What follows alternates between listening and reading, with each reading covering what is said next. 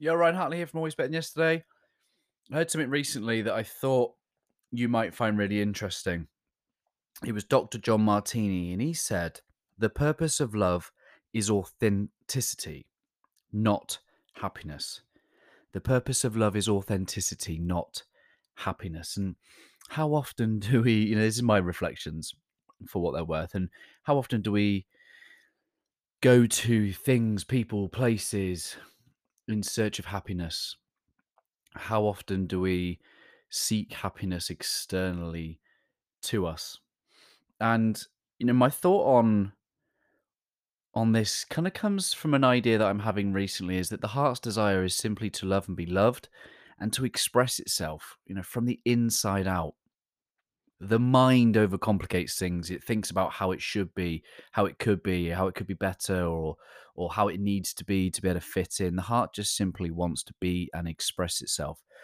So I think the purpose of love enables a safe space and a container with which people feel like they can express their heart, bring it into the world to be the representation of who they were made to be.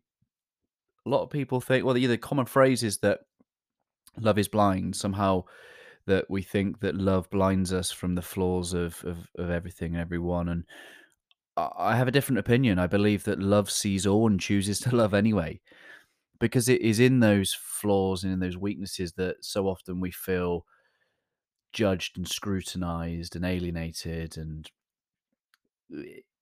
love enables the expression of those things. It has grace and space for the flaws because it appreciates that we are all flawed human beings. We're going to fall short in some way, but the beauty of love is it enables us to celebrate the good, the great, the bad, the ugly, love anyway, and provide an unconditional relationship where we can be at one with who we were made to be, who we truly are, allowing the space and the grace to bring out the best in ourselves and others.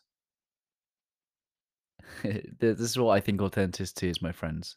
Being at one when our external world is a representation of our internal world.